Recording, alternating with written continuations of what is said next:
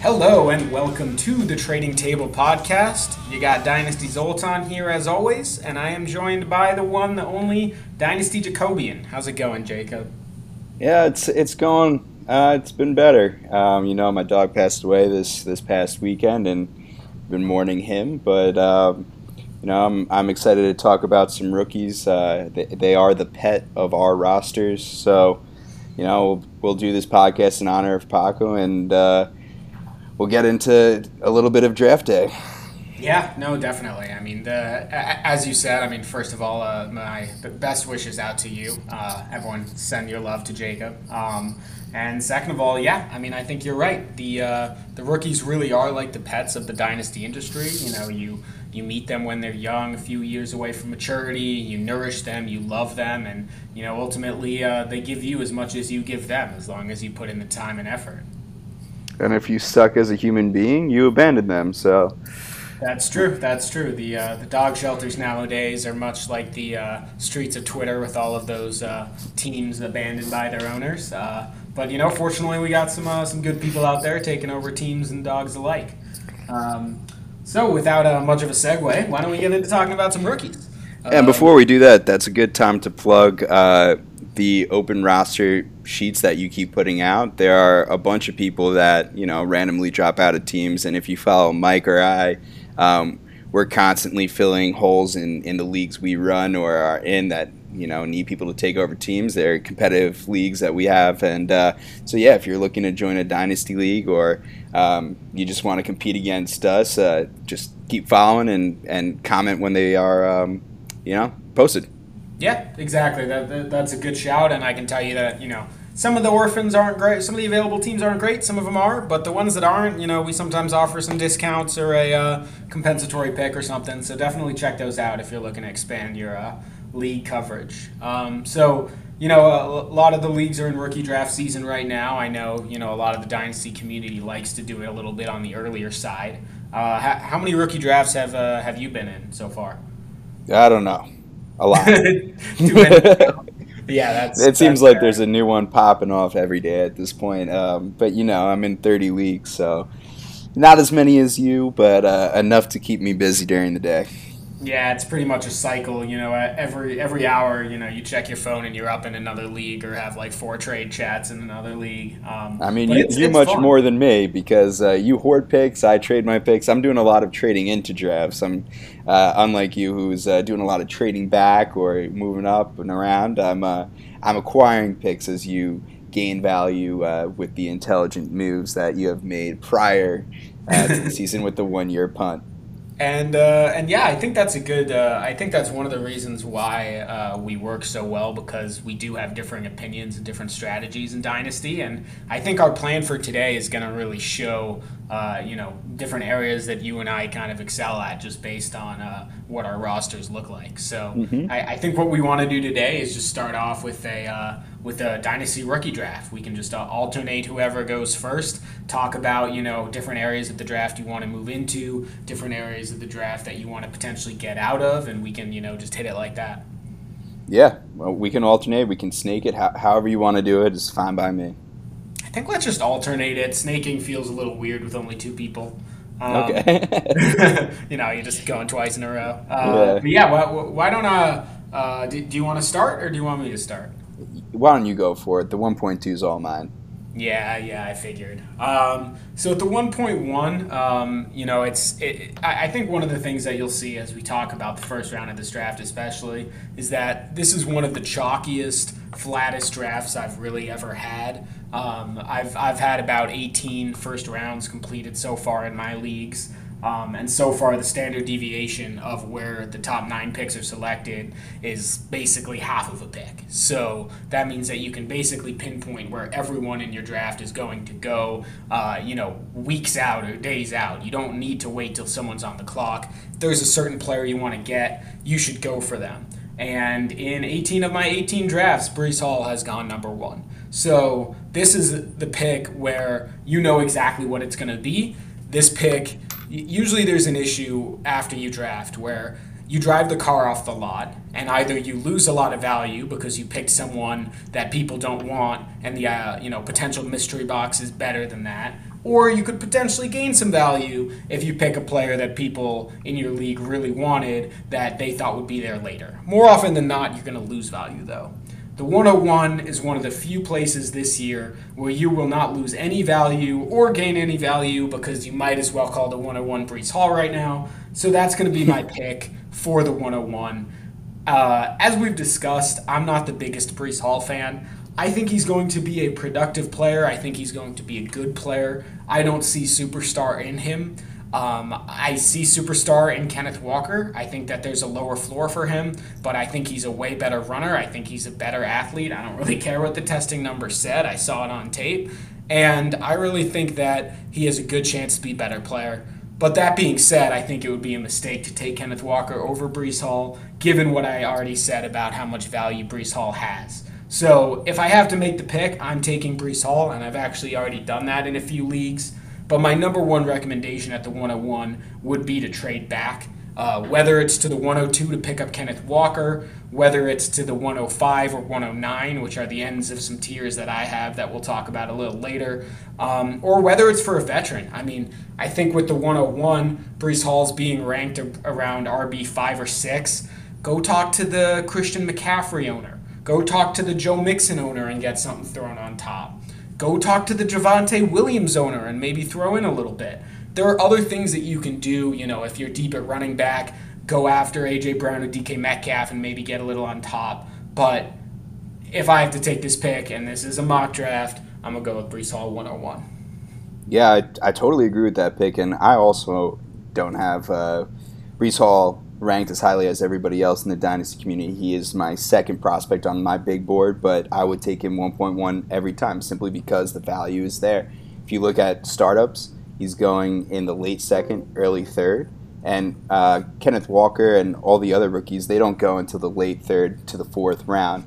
And if you're talking about move-up costs in the startup draft, that's around a late first territory. So it's not unreasonable as the 1.1 owner to ask for a late first on top of the 1.2 or 1.2 to 1.5.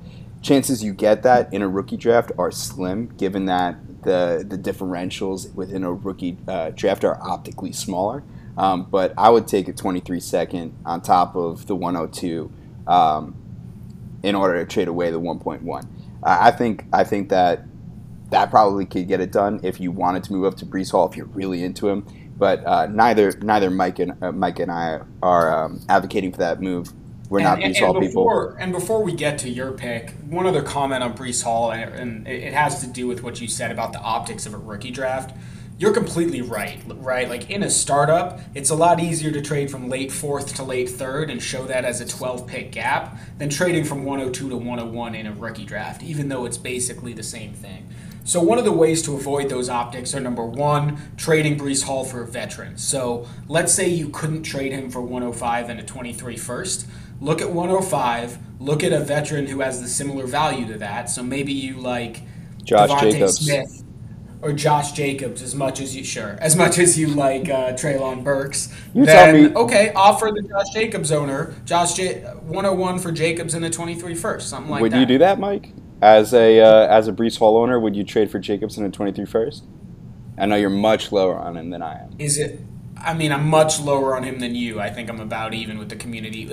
Is it a random 23 first? Random. Let's go with random. Let's for argument's sake, let's say it's between 107 and 110. So I had a trade actually went down. Matt in our one of our good friends on Twitter. A trade went down in his league where he traded, what was it? It was Breece Hall for James Conner in a first. And I thought Jacobs I have over James Conner, but it's kind of the same idea, right? Where you move back essentially a year. James Conner is probably going to do better than Breece Hall this year. And then you get a first next year, which might do better than Breece Hall going forward into the future. So it really depends on the first. I think I might do it. I would need to see some upside in that first. If it was a team, even a playoff team that didn't have any depth, I would probably do it. If it's a really stacked team, I probably wouldn't. I'm just going to say I don't think that the limit for what you can get for Breece is there. I think you can get more than a random 23 first in Jacobs. just given the market value. I think it's ridiculous that you can do that. But I'd be jumping all over that. I also think J.K. Dobbins is a great person to target in a trade down. 100%. Exactly. In my opinion, just look at a receiver or running back right in the range of, Burks, London, Walker, and try to do that. I mean, J.K. Dobbins is a perfect trade down candidate from Breece Hall just because, like, number one, in my opinion, he's way more physically gifted. He probably could have just as good of a role, if not better. And he's like the same age. Like, there's no reason why you shouldn't do that and get as much as possible on top. And it's, again, not unfeasible that you could get a late first on top of him. Just given, like, people are saying Breece Hall is the running back 6. Not many people have J.K. Dobbins in their top 12. Yep. And by the way, I don't think they're the same age. Breece Hall's pretty young. He's like just turned 21. Oh, really? Anyways, yeah, and this is Dobbins' third year.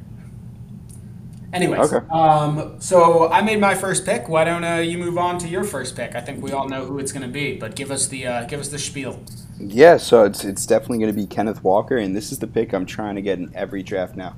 I know a lot of people are saying, 102, like, from 102 to 108, it's all the same. Trade down, trade down, trade down. I don't see it that way. I see a clear 1-2, and it's the running backs.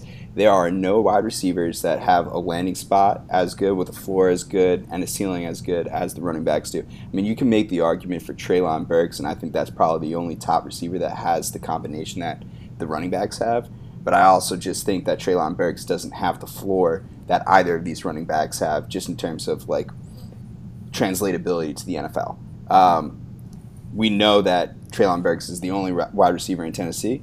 He doesn't have a good quarterback. He's got a lot of developing to do as a player overall, so I don't give him that same floor. But, in terms of those combos, I'm going with the two running backs here. Kenneth Walker, in my opinion, is way more physically gifted. Not way more physically gifted, just as physically gifted as Breece Hall. He's more slight of frame, but I think he's got more explosivity to his game. And that's what I'm all about. When we're talking about who can be that top-tier player in the NFL, you're looking for those elements that really stand out, and a lot of times it comes in the form of athleticism. And there's just something about the way Kenneth Walker changes direction, the way he cuts, how he accelerates off his cuts, that's just different than anything. Breece Hall brings a lot of force to his game, but it's not as impactful in the game as I view Kenneth Walker. In terms of pass catching, I completely, just to touch on his running a bit, I completely agree with you there. In my film grade, Kenneth Walker ranked as the number 1 burst in the class. Looking at all of his underlying metrics, I mean, it's really an interesting discussion because from a production standpoint, Breece Hall had 3 years of production. So it's hard in a way to argue that Kenneth Walker was more productive. However, when you look at basically every other metric other than target share, Kenneth Walker is going to be superior in it. Yards after contact per attempt, it was 4.3 to 3.3. Missed tackles forced per attempt, it was 0.34 to 0.29. He had a much higher PFF score. His elusiveness rating was literally 50% higher, and all of that matched the eye test on film. And, he's playing in the Big Ten, which, if anything, has better defenses than the Big 12. So I think Kenneth Walker, from a rushing perspective, it's no argument for me who's a better rusher. Oh, yeah, definitely. And when you look at the best seasons for each player, Kenneth Walker's was better, and there's a reason why Kenneth Walker was in the Heisman conversation last season and Breece Hall wasn't. And you brought it up. That was against better defenses. Now, let's talk about the production a little bit, because we should talk about the production. Kenneth Walker really didn't play much at Wake Forest.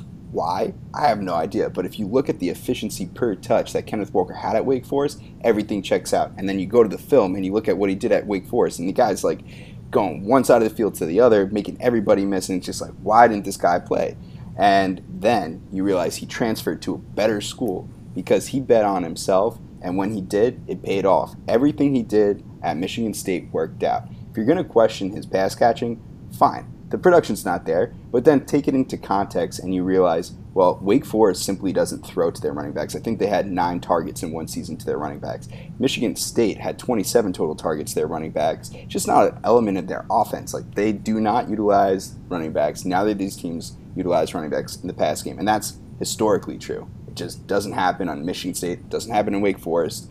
And that's where college is different than the NFL. You can't just lump these statistics in together and say, oh, team market share per position, whatever, yada, yada, yada. You really got to look at the program, the scheme, and put it into context. Then, if there are red flags because the production isn't there, go to the film. Is there anything that raises flags about Kenneth Walker's game in the pass game? No, absolutely not.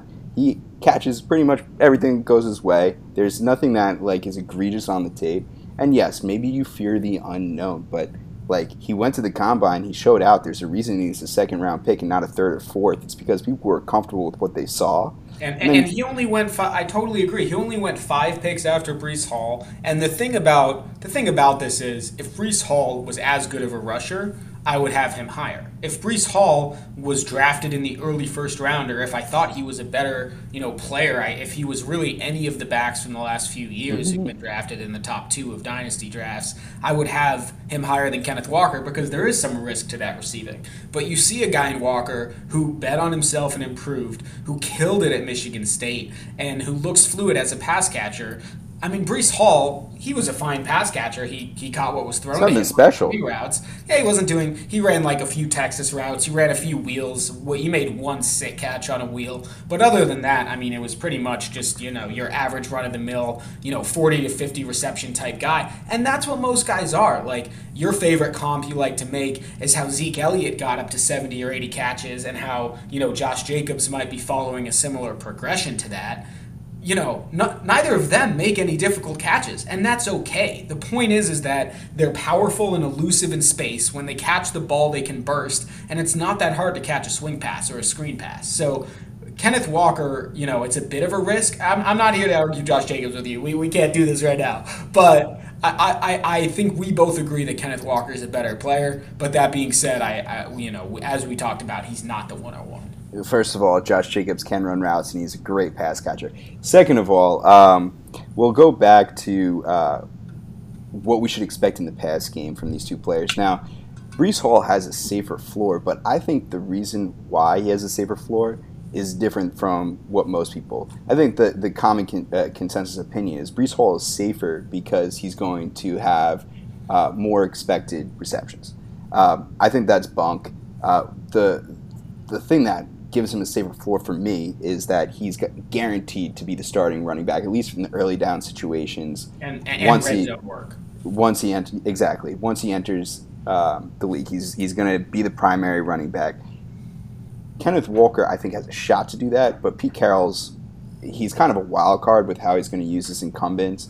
Granted, Rashad Penny is nothing special. Yes, he had that great 6-game stretch against terrible teams, but for the most part, he's been injury-prone, hasn't been on the field, hasn't been available, hasn't been anything special when he's played for the most part other than that small stretch. And, when you look at what he was doing, he's pretty much running through gigantic holes very slowly and getting catch from behind. So, I'm not worried about Rashad Penny long-term. But, Pete Carroll might ease Kenneth Walker in, whereas Breece Hall should be engines revving right out of the gate.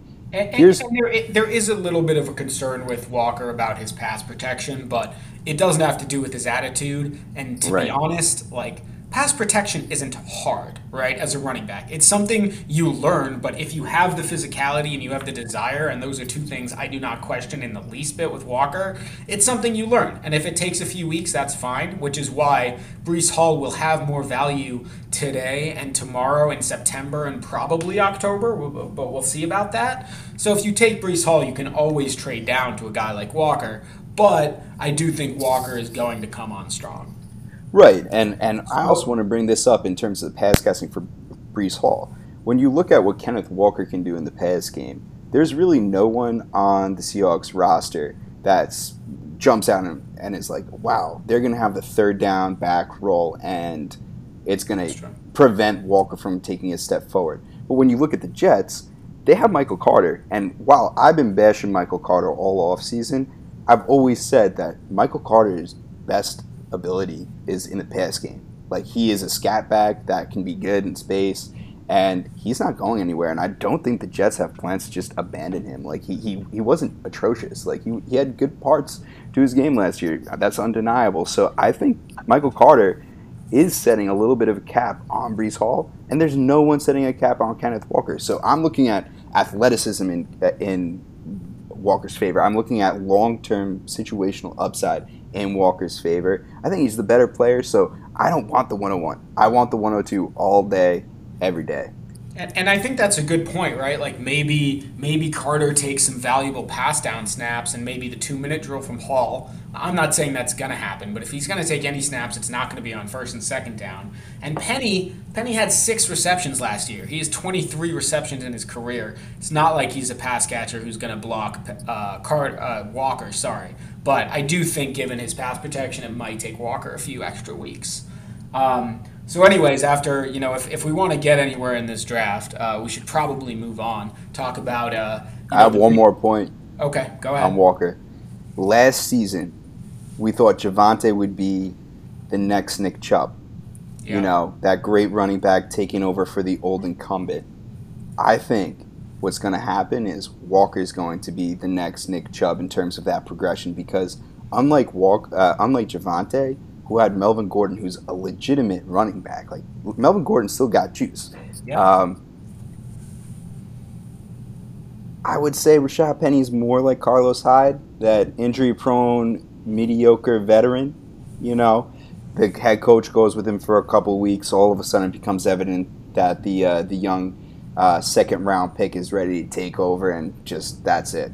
And I could see that progression, hopefully with more pass game. Yeah, I could totally see that. I think Penny might be a little better than Carlos Hyde, but I have that OSU bias.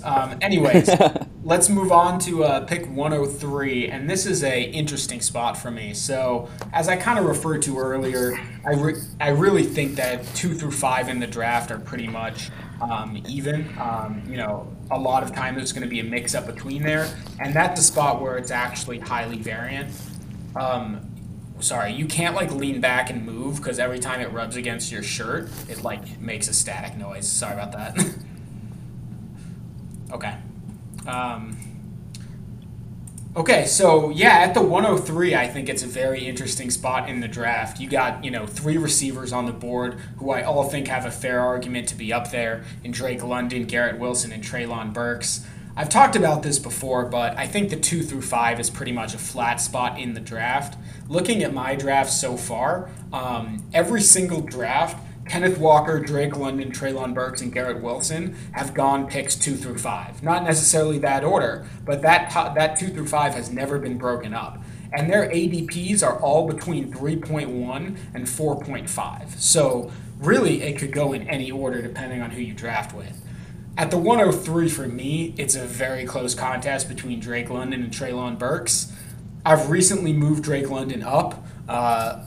I just essentially finished my model, and it's telling me Drake London. It's telling me it's close, but I can't be too much of a hypocrite. My film evals do go into my model. So what I've liked to tell people is I do think Drake London's the better pick, but my gut says Treylon Burks. And the way that my gut says Kenneth Walker over Breece Hall, but I wouldn't make that decision because of the value. The value between Drake London and Treylon Burks is basically the same. I think Burks is going to have a very good rookie season. His over-under in Vegas, for instance, is about 90 yards higher than Drake London. And if you've ever tried to gamble, you've learned Vegas knows what they're doing. So I'm going to take Treylon Burks here, but I think it's a really close pick. Dude, that was just a strategic pick because I'd never take Drake London. It wasn't, but I mean, it's a good point. You got to know your competition, right? Oh, man. So, crap. That really threw me for a loop here because now it gets a little murky. Treylon Burks is my wide receiver 1, so I absolutely would take him at the 1-3. And, I think that we can touch on this a little bit with the 2 guys you mentioned. Treylon Burks is coming into a beautiful situation where everyone comped him to A.J. Brown, and now he's A.J. Brown's replacement, and he's essentially driving up in a fine-tuned car, as we said on the last podcast. That role's already there. Treylon Burks, I'm pretty excited about. He has a lot of developing to do. His route running at this point is pretty sloppy. He's a pretty raw prospect. But he's got all the physical tools, and I think he can really do it. There's no competition there. I'm expecting early production. Treylon Burks is my wide receiver 1. I think you made a good pick. So without further ado, if Treylon Burks is off the board, my 1, 2, 3 are off the board. I have literally a tier of like 5 guys now. I just don't like have any difference between at all. So I'd be trying hard to trade from any pick between now and 1.8. And that's very interesting because most people do have Wilson and London as the next two in a top tier of 5. So if that's not the case, like for you, you can get a lot of value moving back from 4 to 7 or 4 to 8. That's moving from Olave up to London or Wilson. That's going to be a big jump in a lot of people's minds. You can get a lot. You can get basic. You can probably get more for that than you could moving from 101 to 104. Yeah, I wouldn't be surprised if someone gives you a 24 first. Yeah. Like for those, now I think that's an aggressive ask. I wouldn't pay a first to move up, like at all in any first round. But whatever, I wouldn't pay 2 firsts for 1 first ever. But I wouldn't say ever. There are years. Not ever. Yeah. I mean, even in this class, I would pay 11 and 12 for 1. But that's it. Yeah, I would do that. You know what I'm saying, though. I get 4 what you spots, mean. especially when it's flat like this.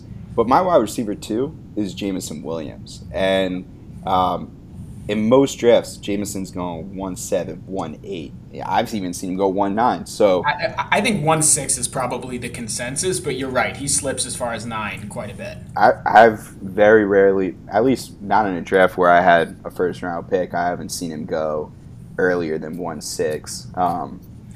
But usually, if Kenny Pickett goes in the top 7 picks, you're getting Jameson Williams 1.7, 1.8. But since we can't trade back here, you're not giving me a compelling offer. I'm just gonna have to go with my board and take Jameson here. Ultimately, I do not like any other receiver's landing spot more than Chris Olave, relative to Jameson Williams, and I don't think any receiver is better than Jameson Williams in this class. So I'm gonna go with talent situation since we can't trade. In terms of Drake London, I know he's probably going to be your next pick. You probably feel like you're getting away with a little bit of thievery there. Yeah. But for me, I understand the production's there. I understand all those metrics there, but I really, really hate his situation. Like, you're talking about a guy who likes high pointing the ball, posting up, and they got a guy named Kyle Pitts who's more talented, has a lot of crossover in his game, and they got 2 quarterbacks that aren't known for placing the ball particularly well. So you're talking about guys that really rely on locating the ball, and now they're not going to know where that ball is coming to, and it's not going to be an optimal placement where their size and their natural abilities are going to be elevated. Now, if he was with somebody like Aaron Rodgers who can put the ball wherever he wants, I'd be all over Drake London. But when you're talking about Marcus Mariota, Desmond Ridder, yikes. I totally get that. And, I mean, I'll touch on Jameson Williams for a second. I don't think we need to go too in-depth because we did talk a lot about these wide receivers on the last podcast, those who got drafted in the first round at least. But all I'll say on Jameson Williams versus Drake London is that Drake London's freshman year was almost as productive as Jameson Williams' junior year, and Jameson Williams didn't have a freshman or sophomore year of any production. He's almost similar to Kenneth Walker in a way like that, but for me, he just didn't really have the film to match, and his underlying metrics didn't really match even his junior breakout season. So I think we're going to have to agree to disagree on Jameson Williams there. I am thrilled, as you said, to get Drake London at number 5. I don't think we need to talk about that too much anymore, and that brings us to your 106 pick. So I got Wilson or Olave. I can go with Pickett. Does my team need a quarterback? It's just a random team. All right, well, I wouldn't go with Pickett anyway because he sucks. I'm going to go with Garrett Wilson here, and it's for the simple fact that he's the next best player on the board. I do love Olave's situation. I do really like Olave as a player. I don't think this gap is as big as many think, and I'm not a fan of Garrett Wilson's situation. He's got a pretty mediocre young quarterback who has potential, but to this point kind of sucks, and he's got some crossover to his game with Elijah Moore. But when you look at what Garrett Wilson did, this guy is a stud. Like, he can separate on any play. To be honest, Garrett Wilson, if there was any player in this draft to be a sneaky Justin Jefferson, it's Garrett Wilson. Yeah, that's fair. He's just a separating animal, and so I'm going to go with him. And he's got down the field chops. He's got decent hands. I mean, I actually think that better than decent hands. Sorry, that was understating it. I like Garrett Wilson as a player. He's my 105. I have him a tier above Jameson Williams. So he is slipping to 6. I guess in some drafts. I actually haven't seen it yet in one of my drafts, but I'm sure it has happened. I just saw him go 107. Yeah, that's crazy to me. But, I had Garrett Wilson as the best route runner in the class. I also had him as having the best release in the class and being the most versatile wide receiver in the class in terms of where he can line up. He can play slot. He can play outside. Similar to a guy like Jefferson or Stephon Diggs, who have been two of his comps. He's just such a fluid athlete, fluid route runner, and more down the field, high-pointing chops than you would expect for a guy, his size. Yeah, no, I absolutely think he is the best receiver currently coming into the league in this class. The reason I have him below Treylon Burks and Jameson Williams is with Treylon Burks, it's just that physical upside that he presents and the role that he's in. And then with Jameson Williams, it's the speed, the situation, and the size. Garrett Wilson, to me, is, he's got some deficiencies in those areas, but when you're talking about pure talent entering the league, Garrett Wilson's at the top. Yeah, so I think that takes us to the 107, and this is a spot in the draft that I've been trying to trade to like mad, and I've been pretty successful so far. And I already have 8 shares in my first 18 drafts of this guy here, Sky Moore. Absolutely love Sky Moore. He's actually my overall player 6 above Jameson Williams. Jameson Williams is actually, I think, 8 or 9, but I'm a big Sky Moore fan. I mean, this guy is incredible. He played at a small school, but he produced for 3 years. And the way that Sky Moore played, everyone knew he was the best player on that team. He was bracketed in double coverage as the slot guy and beat it on a consistent basis. You look at his reception perception profile, he was constantly beating man coverage, he was beating zone coverage. I think he's the best guy after the catch in this class, even better than Treylon Burks. Once you factor in his agility, for a small guy, he is powerful. He's not... Comparing anyone to a guy like Deebo Samuel is just a mistake, but the way that Sky Moore can run after the catch with the ball in his hands and the way that he can attack the seams down the field, when he's running down the field from the slot, you have no idea whether he's running a post or a corner, and the corners had no idea, and he was absolutely burning everyone despite being the focus of the offense. Talk about the landing spot. I mean, if Tyreek Hill were there, I think I would still have Sky Moore here. Tyreek Hill is gone. That McCole Hardman is terrible. That means that all of the manufactured touches that were going to Hill, you look at last season, Tyreek Hill was getting a ton of underneath work, right? He was putting up the lowest ADOT and lowest yards per catch in his career because they didn't have the offensive line to throw down the field. The Chiefs brought in Marquez Valdez-Scantling to run those terrible deep routes that never get targets, and Sky Moore is going to be the guy one-on-one over the middle every time because Kelsey's going to be doubled. I think he's probably going to put up the most yards of any rookie this year. I think he might go highest in dynasty drafts next year for rookies. I think Sky Moore is a stud waiting to happen. Typically, my ADP is going to be a little slanted because I've taken him in half of the drafts. But typically he's going with Pickett and Olave right around 7, 8, 9. Occasionally a guy like Watson or Dotson or Cook will break into that top 9. But for the most part, it's more Pickett or Olave. I'm happy with any of them, but I'm trying to acquire 107 or 108 when I can to get Sky Moore.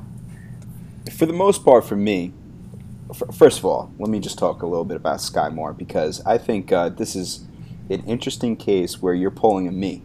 And you're paying a little extra to get a particular spot to get your guy in a rookie draft. Usually you're a guy that will trade down to a guy or wait till after the draft and then trade for him. But right now you're paying that little bit of extra. You're getting that draft slot that you'll get your guy, and you're just doing it because you believe in him.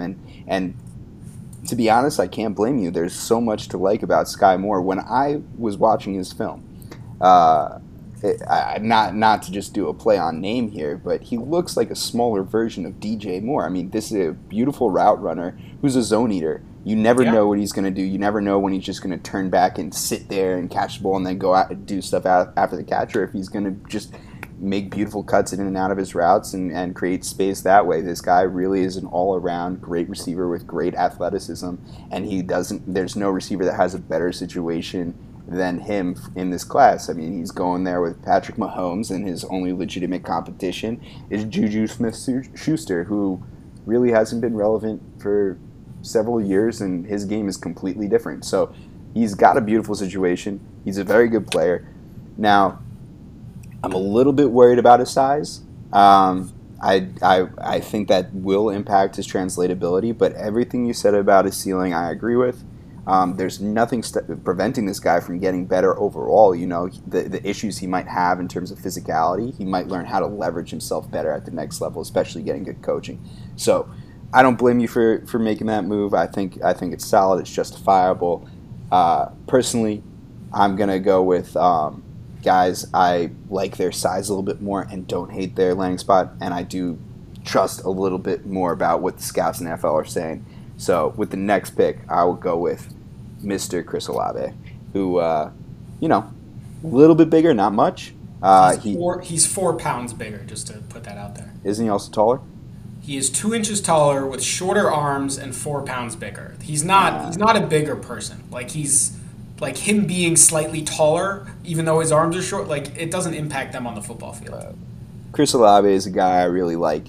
He's a clean player. Yeah, everything he does is very clean. He's fast. He runs a sub 4.4, and he's in a situation where he's paired with Michael Thomas. They got different elements of their game going on. Jameis Williams loves to give his wide receivers chances.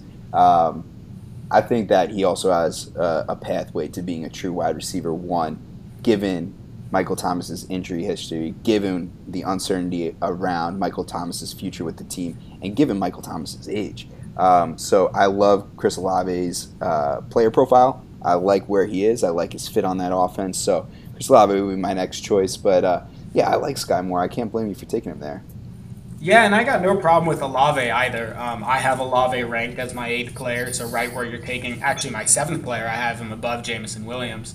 So I have him right where you're taking him here. And I've been trading to 108 a lot because oftentimes Sky will last there, but if he doesn't, I'm fine getting Olave there as long as it's, a fine price to move up. I think Olave is a great player and actually has a lot in common with Sky Moore. To me, the difference is that I think Sky Moore has a little bit more burst, and I think after the catch is where he really makes a difference.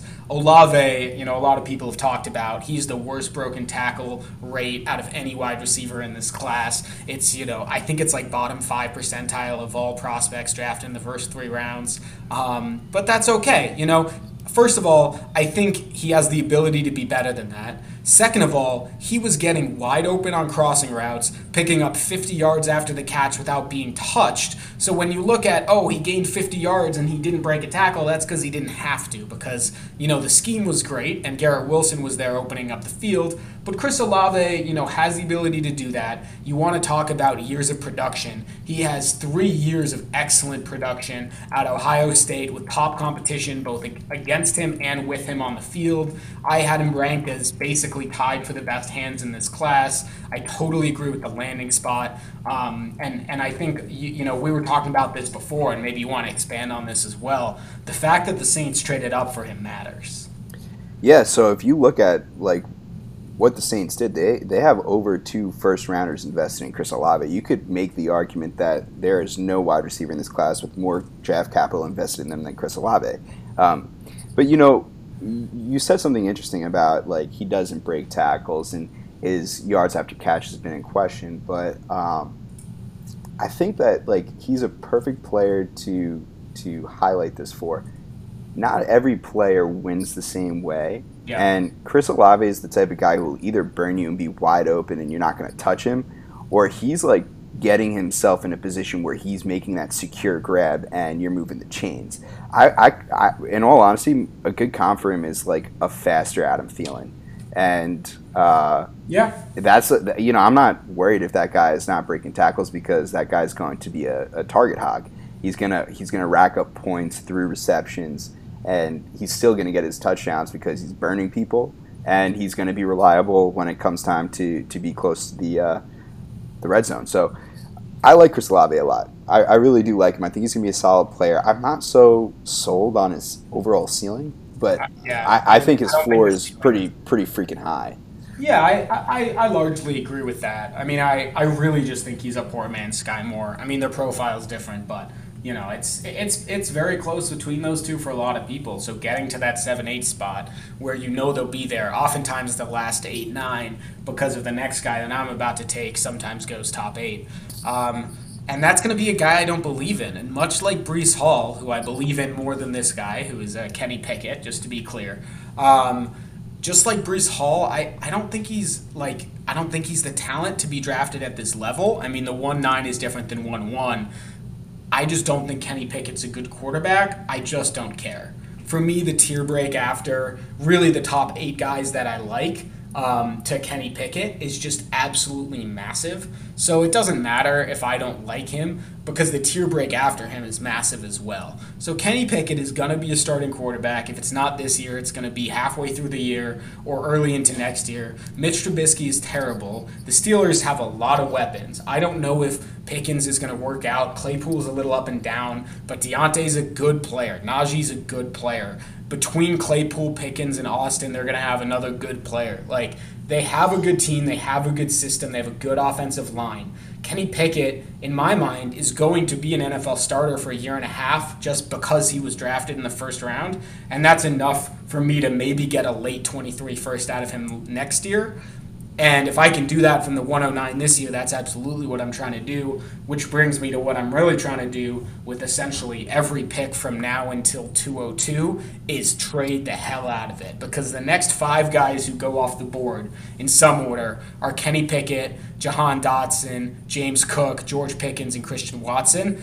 And I have very little interest in all of those guys, some more than others, which we'll get to in the next few minutes. But I would love to trade back to, pick up 2 mid-seconds. If I could trade back to the mid-second and pick up a 2023 second, I think that's the move because a guy like James Cook, a guy like George Pickens, those are not nearly as talented and as highly rated prospects as the 14th best player in next year's draft. And that's going to make a big difference if you can get an extra asset on top.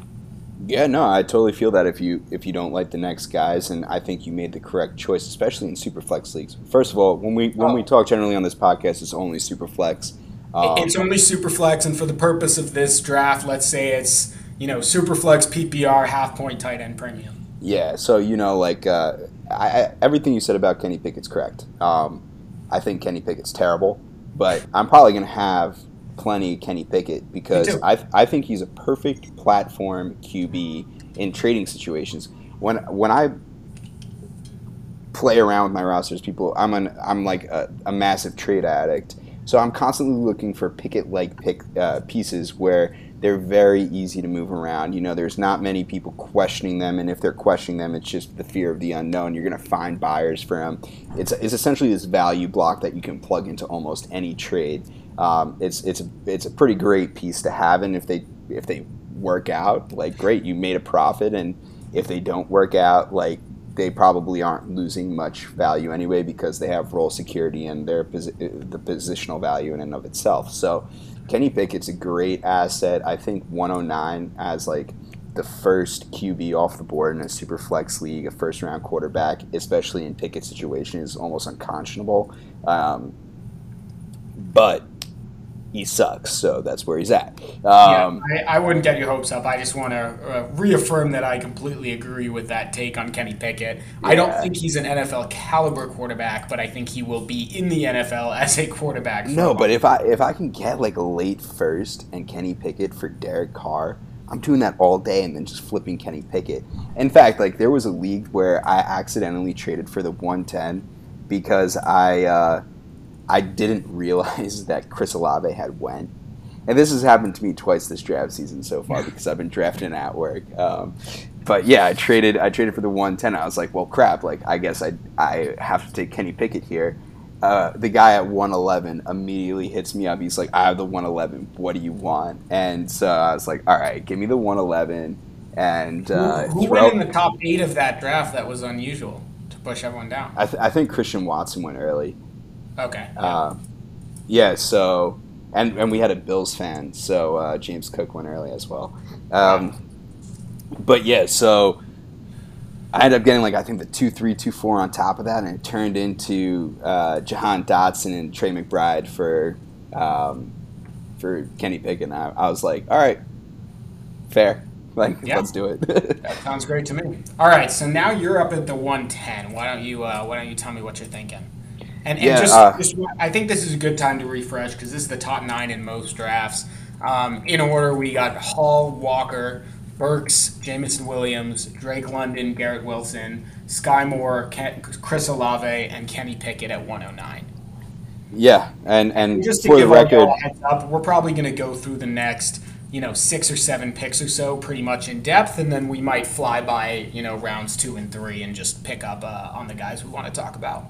Yeah, I think what I would say is I see Sky Moore mostly going pick 9, like him or Christian Watson is 9, 10. I think people are generally going with what has been viewed as the pre-draft premier talent, and then the 2 guys that went in the second round that have the landing spots we wanted everybody else to go to. Everybody wanted the Green Bay or Kansas City landing spot for whoever their wide receiver was, and it happened to be the 2 second rounders that got him. So, but yeah, with pick. Just for 1 second to interrupt, sorry. Just to do a little live stuff. So I have the 10, 11, and 201. It's a 14-team league, actually. So I have the 10, 11, and 13 in a draft. And I've been trying to get into the 6, 7, 8, 9 range all day, and I've been so unsuccessful. So I'm just completely folding now, and I'm offering 110 and Nico Collins for 1-9. Nico Collins is a guy. Sky Moore is the one available, by the way, still at 9. So I would offer more than that, honestly. I'm hoping he's going to counter and ask for more because I would still take it. So just to give a sense of how much I view the gap between Sky Moore and the 110, it's quite a bit. But anyway, sorry to cut you off. At the 110, I'm going to take James Cook. And this is a guy that we defer on quite a bit, and I think it comes down to the player itself. Not necessarily the situation. I think we also disagree on that, but I will say this: if you listen to our podcast that we did with Tyler Freeze, who's Tyler underscore FF. Sorry, mixing my Tylers up. I talked about how James Cook is this guy I thought was so electric, so explosive, could really do really well in the NFL, but there's just not too many landing spots that would elevate his game and give him good usage. And he fell to the Buffalo Bills, who, in my opinion, everybody wanted the running backs to go to the Bills. I thought that the Bills were a terrible landing spot for running backs. I think they are the perfect landing spot for James Cook because he's not a traditional running back. And here's what I'm going to say. When you have Josh Allen and you have a guy like James Cook doing a gap run scheme, these are going to be wide open running lanes. James Cook's so freaking explosive. When he actually does run the ball, it's just going to be great. And then they're not the type of team that goes between the tackles a lot. There's a lot of outside gap running, which is exactly what you want James Cook to do. So when they actually run the ball with James Cook, great. Now, there's been a lot of talk about him being a sub back. Well, how big is that sub back role going to be? I don't think the Bills want to run ever. They're probably, if there was any team that could run less, it would be the Bills. If they're up by 40 points, they want to be up by 40 more points. They are pedal to the metal all the time. They want the ball in Josh Allen's arm all the time. So when I'm looking at this, pretty much a slot receiver out of the backfield who can run nasty routes, do tremendous things after the catch, and then you have the perfect complement to his run game in Josh Allen, literally the guy that you could not pair his run game with any better. It's come on, James Cook, you can't be any happier with where he's landed. I love it. I love it for him. I don't think he needs to have more than 15 touches a game to be super fantasy relevant. I really don't. I think he's going to get at least 5 receptions a game. I think he's going to be one of the leading receivers on that team. He is already one of the best, most talented receivers on the team. Anything he does as a runner is a cherry on top. but he certainly doesn't have much competition there with Devin Singletary and Zach Moss. I mean, they already phased Zach Moss out of the offense. Nobody cares about Devin Singletary, except me. I love Devin. I know But you do. yeah, Yeah, I mean, I think James Cook, this is actually a difference on both the player eval and the landing spot. I think you make some good points about the landing spot being good. There are going to be more open running lanes, which of course is what James Cook needs because he's not going to break any tackles with physicality, which is fine, but that's just not the type of player he is. I guess my problem with James Cook, first of all, let me say from a film perspective, I thought his contact balance was terrible. I thought his power was terrible, and I thought his vision was bad. And to me, I look at the times in college where he was tackled by defensive linemen or defensive ends, who he'd gotten into the hole but not fully through it, and he got taken down by the legs, or he had to take an extra second to get to the hole because his eyes were slow, and then he was taken down in the backfield.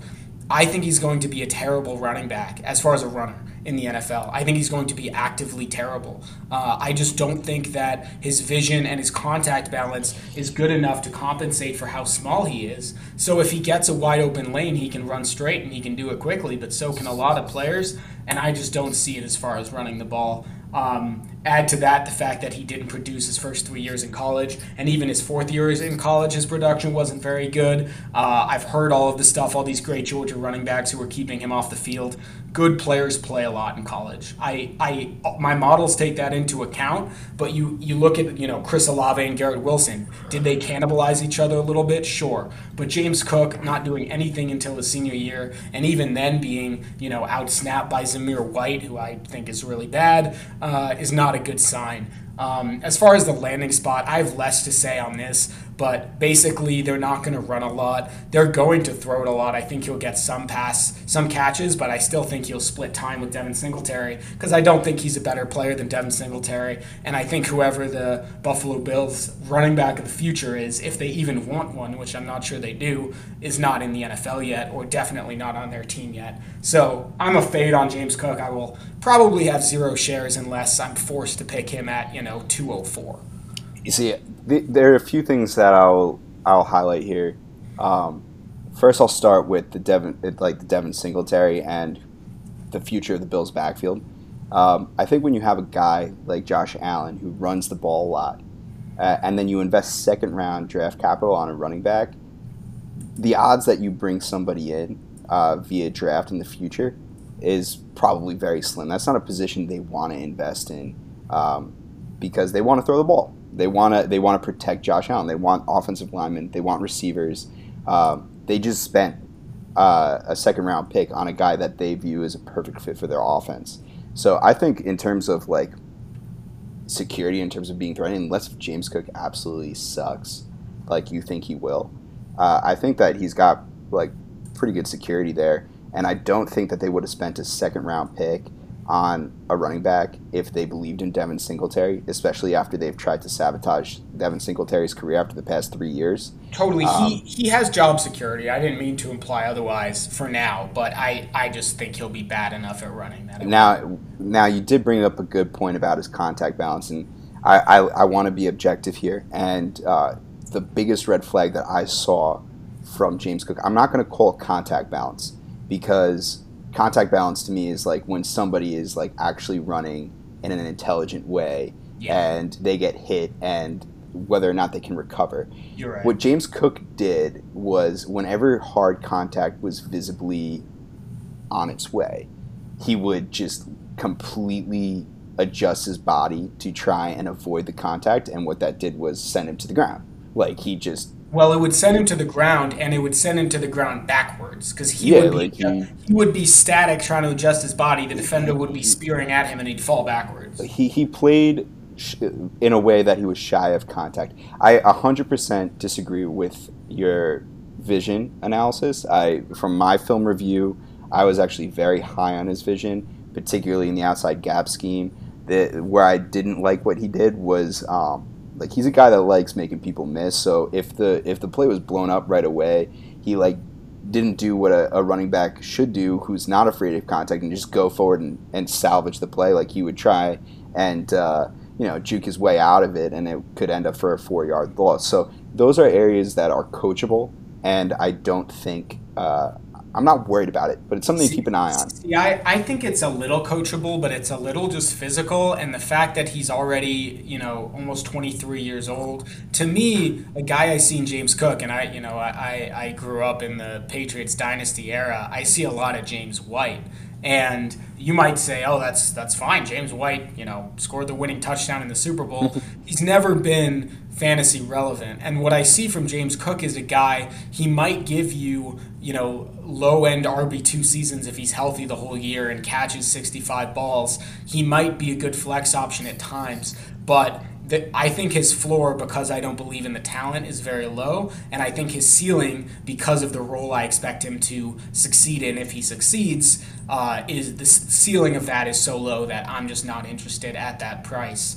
That brings me to my pick, and I'm going to pick a guy whose ceiling I do believe in significantly more. He has a very interesting profile in terms of he didn't really do anything until he was a much older player. He's already 23 years old. But I really like Rachaad White. I find myself walking away with him in a lot in these drafts. I'm usually doing it at the 203 or 204 because, Christian Watson and George Pickens and Jahan Dotson will typically go before him. But Rachaad White's a guy I really like. I love the situation in Tampa Bay. Leonard Fournette, he's going to be the trusted option there. I understand that, but I think White will get his chances. And I think he's, a very good player. I think he could be a 3-down back. And I'm looking at the late spot of this draft where there's not a lot of upside. I don't like these wide receivers. And if you're telling me that Rachaad White could be a starting running back, and I think he could be, I don't think Leonard Fournette's going to be around for very long, then I'm going to take him there and be happy with it. The way I see it, I think James Cook has a better floor initially for sure, but I think Rachaad White has an equal floor, and honestly, I barely even care about the floor. I think his ceiling is so much higher, and I'm looking for a starting running back at this spot that, I'm going to go with Rachaad White here. Yeah, I think that's a reach just based on value and drafts. He usually doesn't go until the second round. Yeah, totally. That being said, you made a pretty solid selection based on our no trades draft, because what you said is right. Like he could be a 3-down back in a good offense. I believe Tampa Bay believes in his pass catching upside, and we've discussed this on a previous podcast. Rachaad White's the guy where you really should not pay attention to his age. He's got a low tread, and he transferred from JUCO. Like, he's had an interesting path to where he is, and since he's been in a Power 5 conference, all he's done is ball out. So, Rachaad White. And one thing I'll say, because you make a good point on the value, you're right. I don't know if I would have taken White here. The way that I approach these drafts is I know I'm going to end up with a lot of the 202 and 203 because I know I'm targeting guys like White there, or David Bell, or someone like that. So if I was stuck at the 111, because I'm in 80 leagues, if I was stuck at the 111 and couldn't get an extra third for moving back 2 spots, I'd probably take Christian Watson just because I know I'm going to end up with so few shares of him that, let's hedge a little bit. And I think his value is going to, last for the next few months. But for the sake of this, I'm going to take White. So yeah, I'm gonna let you go ahead and take Christian Watson because I'm gonna go. No, I'm taking White. No, after you took Rachaad White, you can still have Christian Watson because I'm taking someone else. I'm going with the best hands in the class.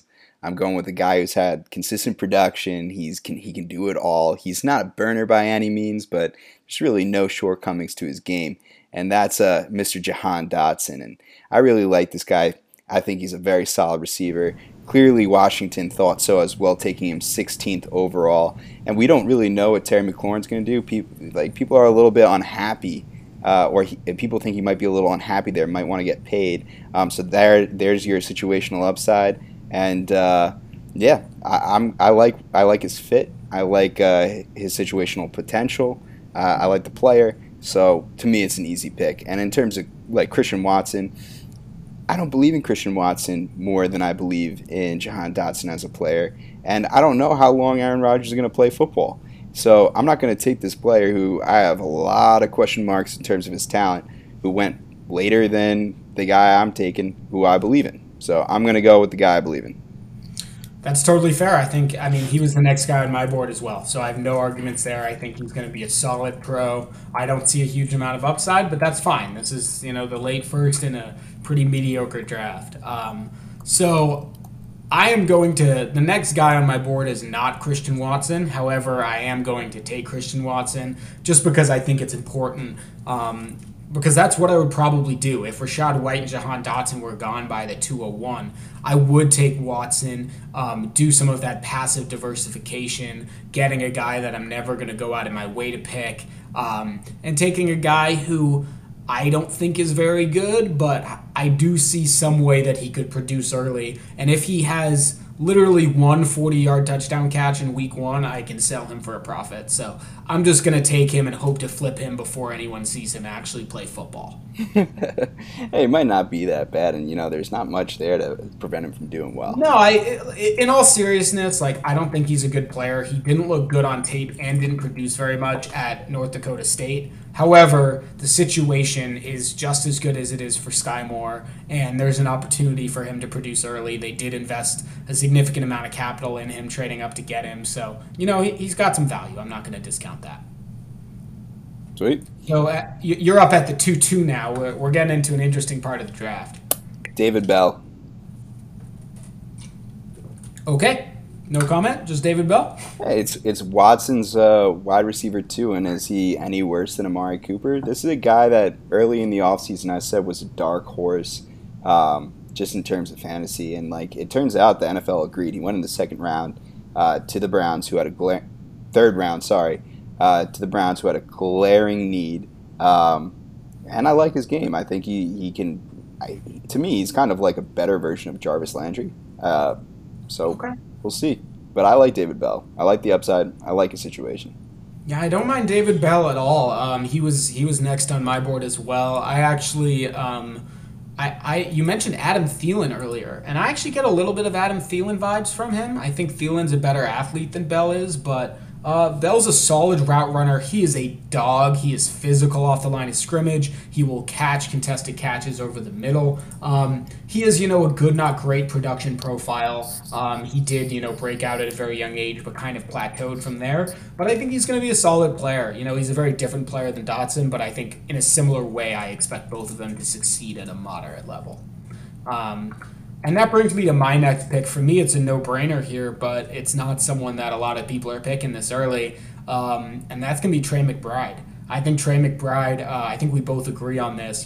This is a light tight end class. Just to clarify again, we're assuming this is a league with a half-point tight end premium per reception. And I look at the tight end rankings, and you get past basically number 8, which is, Freiermuth or Goddard, and it is wide open, right? It is Mike Gesicki and Irv Smith Jr., who hasn't done anything because he's been injured and has been in the league 3 years, right? It's guys who haven't, it's Alberto, right? There is a easy path for Trey McBride to ascend to the top 10, and that positional increase that you get is really substantial. And I love the player. I think he's, a really high-quality tight end. I see, maybe not superstar upside, but I do see star upside. He's got incredible hands, incredible contested catch ability. He's a very good athlete. He's an above-average run blocker. I mean, I don't think he's going to be an absolute superstar, but I see some Mark Andrews in him, and I think he's a very good player. And in a draft where I'm not comfortable taking the quarterbacks here, and I don't like George Pickens, and I don't like Isaiah Spiller, for me, McBride is the easy selection. Love the pick. Clearly the best tight end in the class, and he'd be a good tight end in any class. I actually think that he profiles similarly to Ertz. It might take a little bit to get him going, but he's in a good situation, especially they keep Kyler around in Arizona. So I like McBride. I think he made a solid choice. And with 204, I'm going to make what I think is the highest upside pick that you could possibly make in the draft period, regardless of draft spot. And that's a guy I think many people were considering taking at 101 overall early in the season. If you did drafts with rookies, you probably took this guy 101, and that's Malik Willis, second quarterback off the board in nearly every rookie draft. And he's behind Ryan Tannehill, who's not great, who's pretty old. Nobody expected him to be around at this point. It's a really great offense for his game. It's a play action based offense where you'll send Malik in motion and he can use his legs. So I really like the fit in Tennessee. I think he has a path to start. I think with taking Malik Willis in the third, if they like what they see in him, they're not going to draft anybody to prevent him from getting an opportunity. So I really do like Malik Willis in the mid-second round. You're potentially getting a fantasy superstar with his rushing ability as a second rounder. This is a guy that people really believed in his arm. They just thought that he was a little raw and might sit. And, he is going to sit now. But 2 years. Maybe. We'll see. So, yeah, I think it's going to be 2 years. The Titans have a void on Tannehill's contract after 2023, but before then it would cost almost $20 million in dead cap to either cut or trade him. The cap's going up, and it's possible, but I think it's likely Willis sits 2 years. They could trade Tannehill. They still have to take that dead cap hit. But you're right, they could trade Tannehill. I think the thing with Willis, and I don't mind him at the 204 just because I don't love who's here. The thing is, in a usual draft, one of White, McBride, or Bell would be here at 204 because the guy who I'm about to take always goes in the top 15 picks.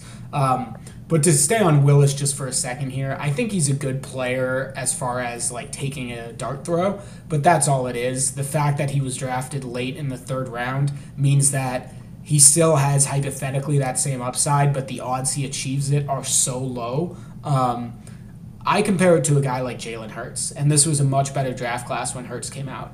But Hurts was being drafted around the 210 in his draft class, and Hurts was a significantly better college player. He got drafted earlier in the draft, and he had, at least as much, if not more, upside. So I know it's a weak class, and that's why Willis is being pushed up. But the way I think about it is, if Willis was projected as a third rounder all season and he went in the third round of the NFL draft, no one would be thinking of him in the top 25 picks. So I'm staying away from Willis. I'm a little uncomfortable that I won't have any shares, so I'll probably look to buy some shares later in the offseason or once people get hurt in the regular season.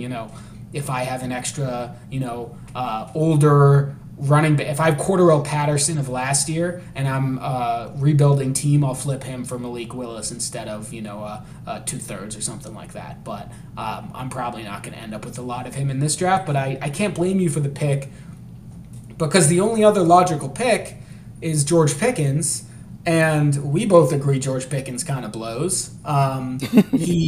He was good his freshman year at Georgia, which is super impressive, and I really liked him at the time. But the fact is that he hasn't been on the field a lot. He's been injured a lot. He hasn't looked good when he's been on the field. He's got some maturity and disciplinary issues, and I didn't like the tape. Not to mention the fact that I think he's a terrible fit with Pickett and Trubisky, who we spoke about earlier, are probably going to be there for at least 2 years. So this is a pure value pick for me. I'm going to end up with almost no Pickens, just like I'll end up with no Watson or Cook. But, if he was here, I would take him. So to be honest, I'm going to go George Pickens here at the 205. So now that we've gone through the first, it's just a value. So now that we've gone through the first 17 picks of the draft, and to give you, I'll run through the picks 10 through 17 real fast. We got James Cook at 10, Rachaad White, Jahan Dotson, Christian Watson opening the second round, then David Bell, Trey McBride, Malik Willis, and George Pickens. We got a little cute there, didn't we?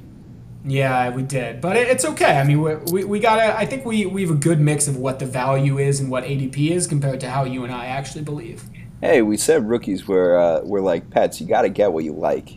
You got to get what you like. I 100% agree. So why don't we go through the next 6 or 7 picks of the second round a little bit quicker, but try to touch on these players, and then we'll go through the third round rapid fire and maybe just highlight 1 or 2 guys that we're going for.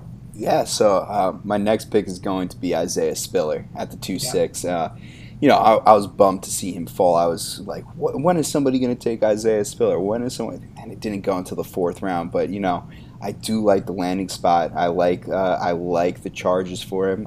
He's obviously not going to have a big role as a rookie, but I wouldn't be surprised if he got 120 touches. And what?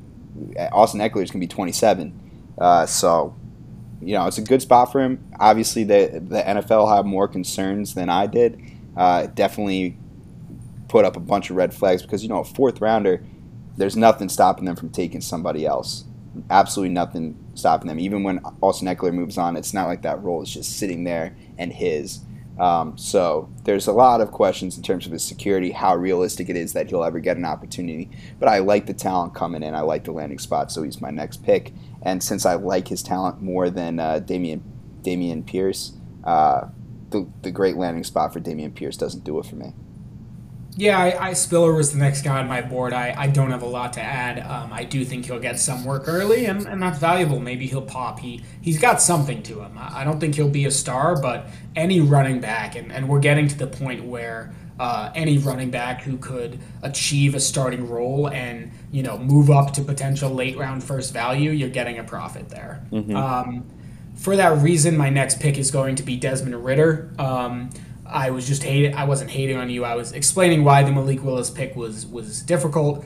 Desmond Ridder is very similar, not as a player to Malik Willis, but in terms of what you're betting on. I am betting on Marcus Mariota being terrible. I feel confident in that bet. I, as a closet Tennessee Titans fan, have seen a lot of Marcus Mariota and know that he's absolutely terrible. Combine that with, I do like Desmond Ridder as a player. I did have him graded higher than Malik Willis in terms of his NFL ability. I had Malik Willis higher due to a higher rushing ability for fantasy. And Ridder is paired with London and Pitts, and maybe they can find something. I think the Falcons are going to be tanking very quickly, and he'll have a good shot there early on. Yeah, I think with you taking Ridder, my next pick is going to have to be Matt Corral. Yeah. And, I don't know if Ridder's my 2 or Corral's my, QB3 or if Corral, I don't know between Ridder and Corral who my QB3 in this class is. And it's a little bit going between, Ridder has the legs, but Corral, he could start now. I mean, the thing is, I think Ridder could too. I think you're right. It's who's worse, Darnold or Mariota, and it's it's hard to choose. I mean, Darnold to me is just pathetic. That being said, I liked Corral as a quarterback prospect from a readiness standpoint to enter the NFL. I was pretty shocked he fell to the 3rd round, just because a lot of teams will just settle on a pretty safe quarterback. In my eyes, Corral's a pretty safe quarterback. He's in a situation where there's good weapons and there's really nothing stopping him from playing. I mean, Carolina has signaled that they hate Sam Darnold as much as everybody else does. So I don't know. I'm going to go Corral just because, why not? Let's do it. Yeah, no, I don't blame you for that. My next pick is a guy I do want to highlight briefly. It's a guy who's been falling in a lot of drafts.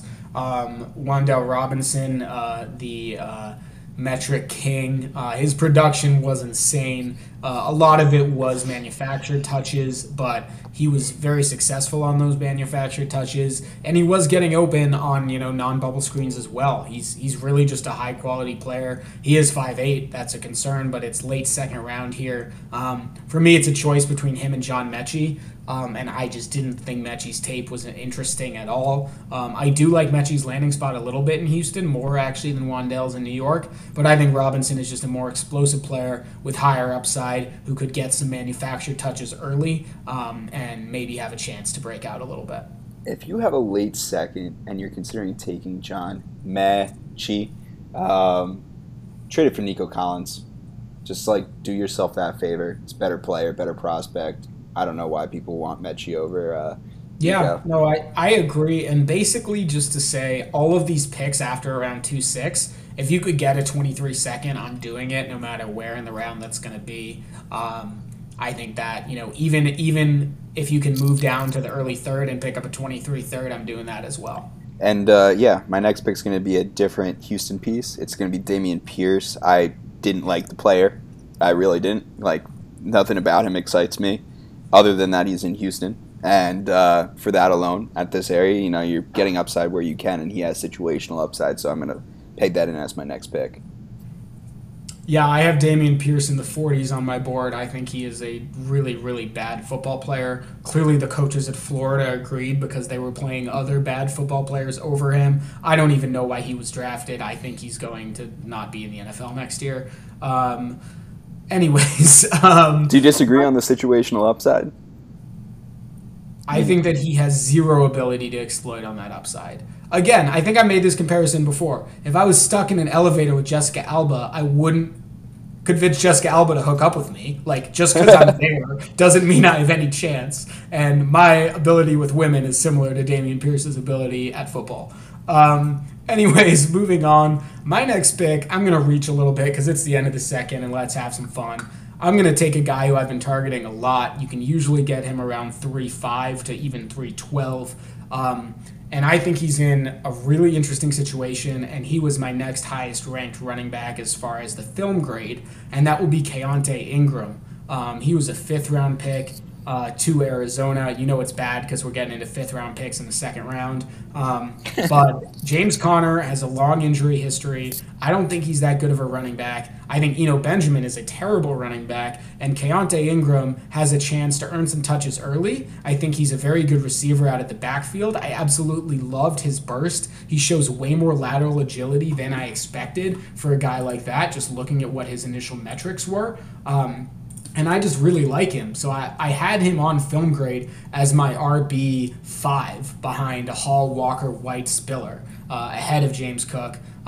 Given James Cook draft capital, there's no comparison. But Keontae Ingram's a guy I think targeting with a lot of late thirds makes sense. Yeah, and to close out the 2nd round, I'm going to go with a guy I don't think should go in the 2nd round, but for the purpose of this pod, I do want to bring him up, and that's Tyquan Thornton. And yeah, so here's my deal with Tyquan Thornton. He's a big boy, he's tall, and he's fast. And Mac Jones is a guy. This is exactly what I'm talking about with Drake London. Like, if Drake London had Mac Jones, boom, I'd be all over it. A guy who is that big and that size and has a quarterback that knows how to high point and place the ball, I love that. And on top of that, he's in a wide open offense, no real target competition other than Jacoby Myers. And the last point I'll make on Thornton is that when you're getting him late 3rd and 4th round in some drafts, you're choosing to take undrafted rookies, 5th round, 6th round rookies over a 2nd round pick. And that's just not good practice. There's a reason this guy went in the 2nd round. He's going to get opportunities. He's going to get looks that these other guys aren't going to take. It's super hard as a late round receiver to break in. But a 2nd rounder, he's going to get a shot. So, Thornton. I am hyped in that 14-team league. I just got that trade accepted. So I got 109 and 208. So that's pick 22 in a 14-teamer for 111 and 113. I think everyone thinks I overpaid, but I gave up basically 2 guys I hate in probably Cook, Watson, or Pickens for Sky Moore, plus a late 2nd. So. You overpaid. Oh, I did. I don't even care. I'm very thrilled with that. It's honestly less painful than having to pick James Cook at 11. Stop it. I have 10 too, but I got a deal to trade 10. Here we go. Yeah, I'm going to get a 24 first and Ramondre Stevenson for 110. So it's going to be okay.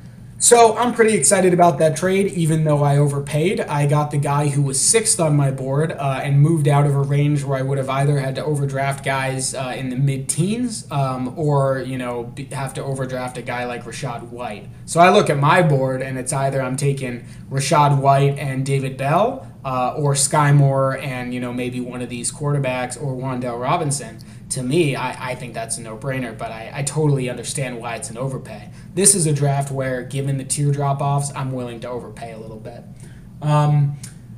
So I think that basically sums up what you can expect your first 2 rounds of the draft to be. We touched on where, we might be higher or lower on some players. But overall, I would say your number one takeaway should be to trade and trade early. Get to the back end of whatever you think a tier is. If you think Christian Watson and George Pickens are legit and just as good as Sky Moore and Olave, and you have pick 107, don't take one of them. Trade back to 111 and take them there. You can pick up extra assets. And those extra assets are how you make bigger moves, right? Like, I just picked up 208 in this trade, and I'm probably going to trade that again. Like, Every extra little asset you can get is important. That's why negotiating is important. Messaging a person when they offer you a trade and countering is important. All of this stuff really, really matters in the long run. So I think with that, that will be the end of this episode of the Trading Table Podcast. As always, thank you all very much for listening. You can find As always, thank you very much for listening. You can find Dynasty Jacobian on Twitter at Dynasty Jacobian, and you can find me on Twitter at Dynasty Zoltan FF. Please follow the Trading Table Pod on Twitter as well, at Trading Table Pod. Give us a follow on Apple, Spotify, wherever you find this. Send us questions. Like, we really love getting questions and being able to interact with our listeners. And thanks. We'll see you all later. Let's get down to business.